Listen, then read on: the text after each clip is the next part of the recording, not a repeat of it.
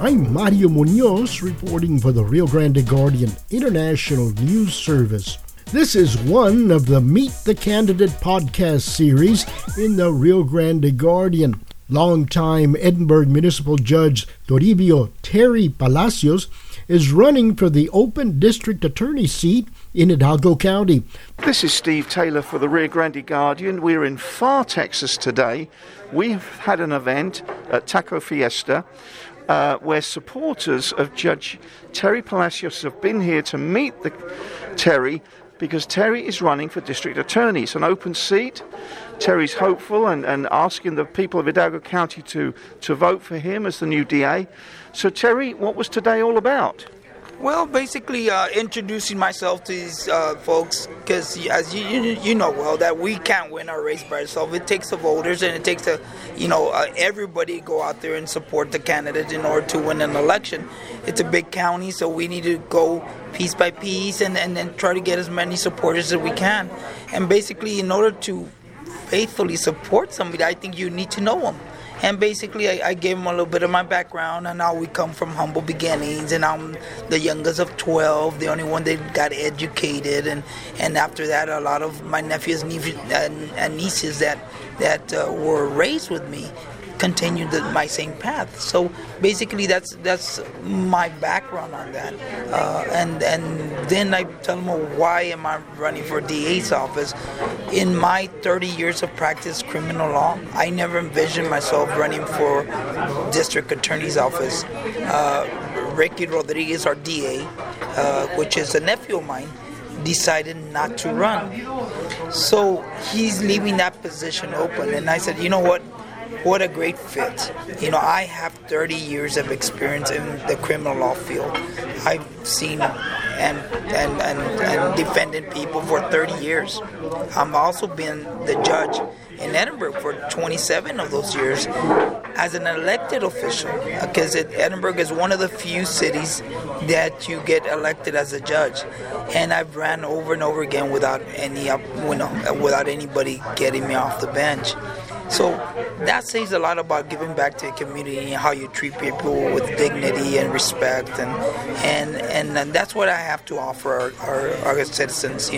My 30 years of experience, 20 years of working with police departments, and not only Edinburgh, but DPS and other small departments that need help. I've worked with these guys before for 27 years. I've done everywhere from blood warrants, search warrants, signed magistrations, I've done bonds. I've met with victims on criminal cases. We've handled domestic violence cases, protective orders, all that stuff that the DA's office needs to know. DA's office is the biggest law firm we have here in the Valley. It heads about 80 plus attorneys. And I've been in every district court practicing law, and then we have 10 of them. I've been in every county court of law practicing law, and we have 10 of those. I've gone in front of every assistant DA in my last 30 years, just about. And I've earned their respect, and they know who I am, and they know how I practice. Now I'm trying to run them, and I think in order to run the DA's office, you need that experience, you need that temperament, you need that knowledge in order to do that. And that's what I'm offering. It was a great fit. I never thought I would do this, but I'm here. And this is what I'm offering our citizens of the Hidalgo County, is somebody with great experience, with transparency, with dignity, and just to treat everybody fair across the board, and justice for all, not just for the rich. I think our DA's office has come a long ways. We still have a long ways to go. Mr. Rodriguez, our previous DA, did the Special Crimes Unit, which is crimes against children, which is very good, but I think we need other specialized units, like major crimes, a public corruption unit. We need white-collar crimes for fraud and stuff like that. We need a group of specialized prosecutors who would just target first-time offender drug users. Our drug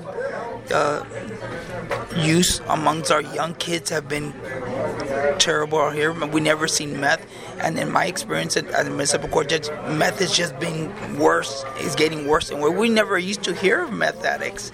Now we have it all over our streets, and we got to start working with these kids to get them actual rehab instead of just putting them in jail and getting them through courts. And if for the fact that they won't get in trouble, but for the drug use, I think we need to work with those kids, especially if they're young or young adults or whatever that get into drug use.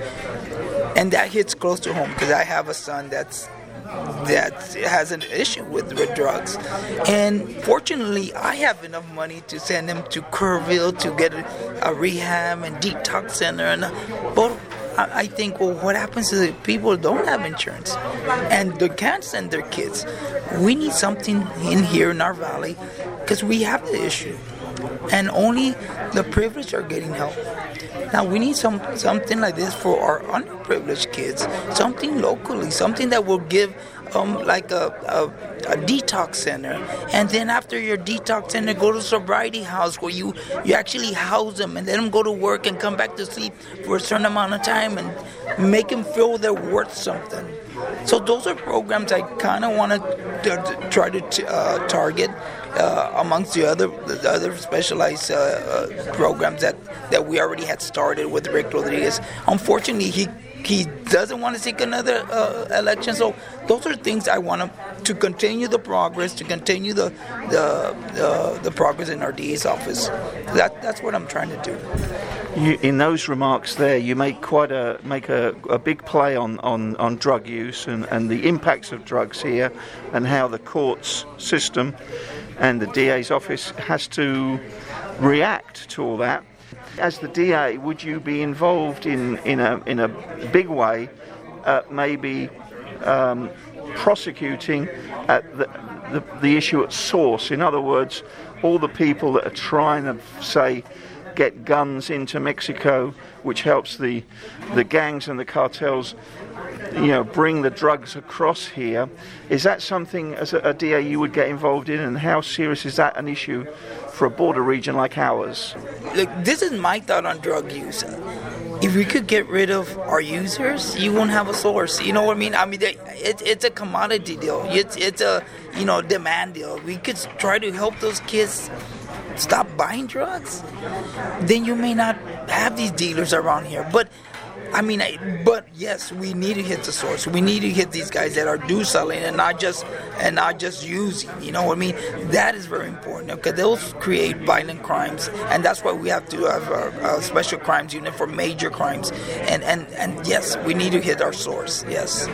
You also mentioned that the DA's office has come a long way, but there's a long way to go.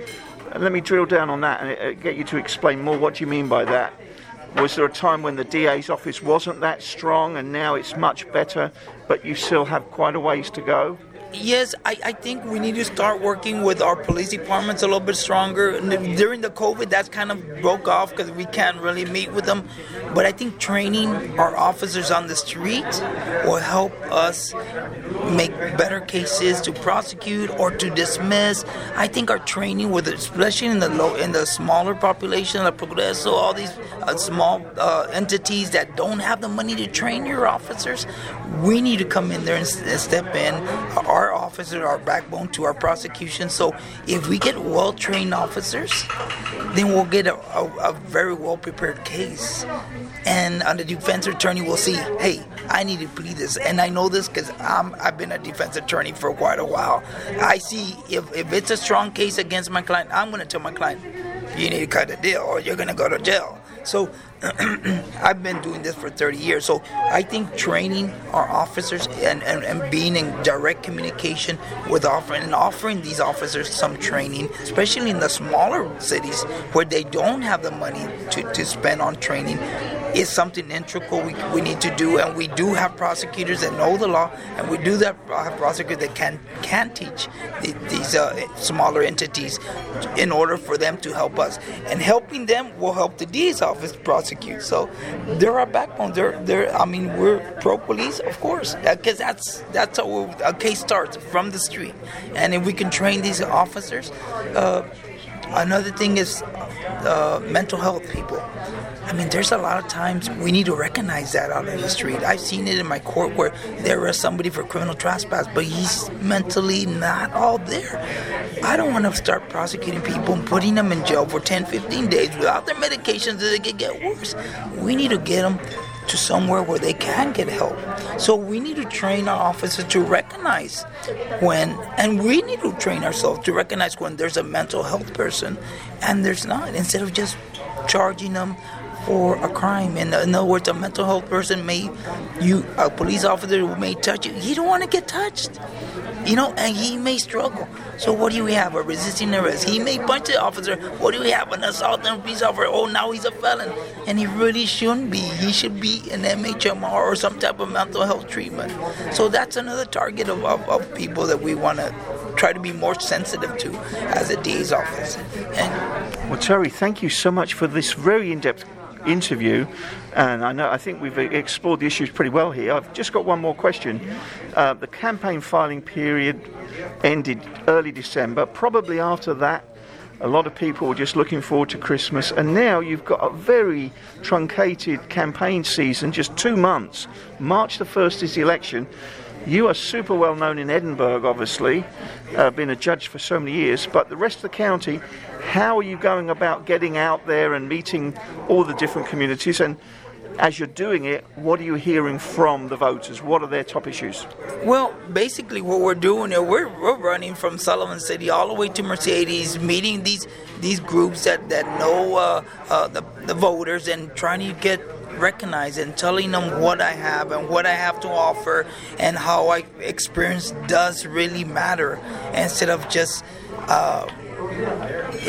running to run. I think when they see your qualifications, when they see your experience, and they'll do the right choice and they'll vote the right way.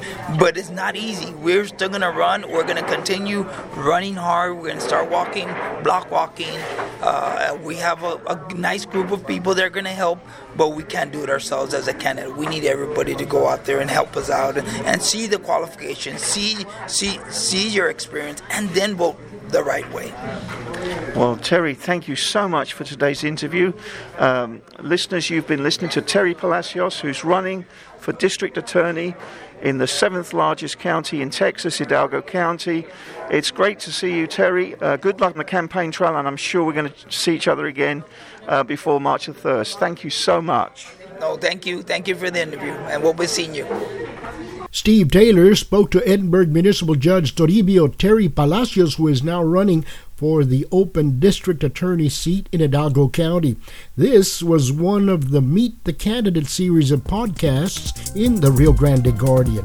I'm Mario Munoz, reporting for the Rio Grande Guardian International News Service.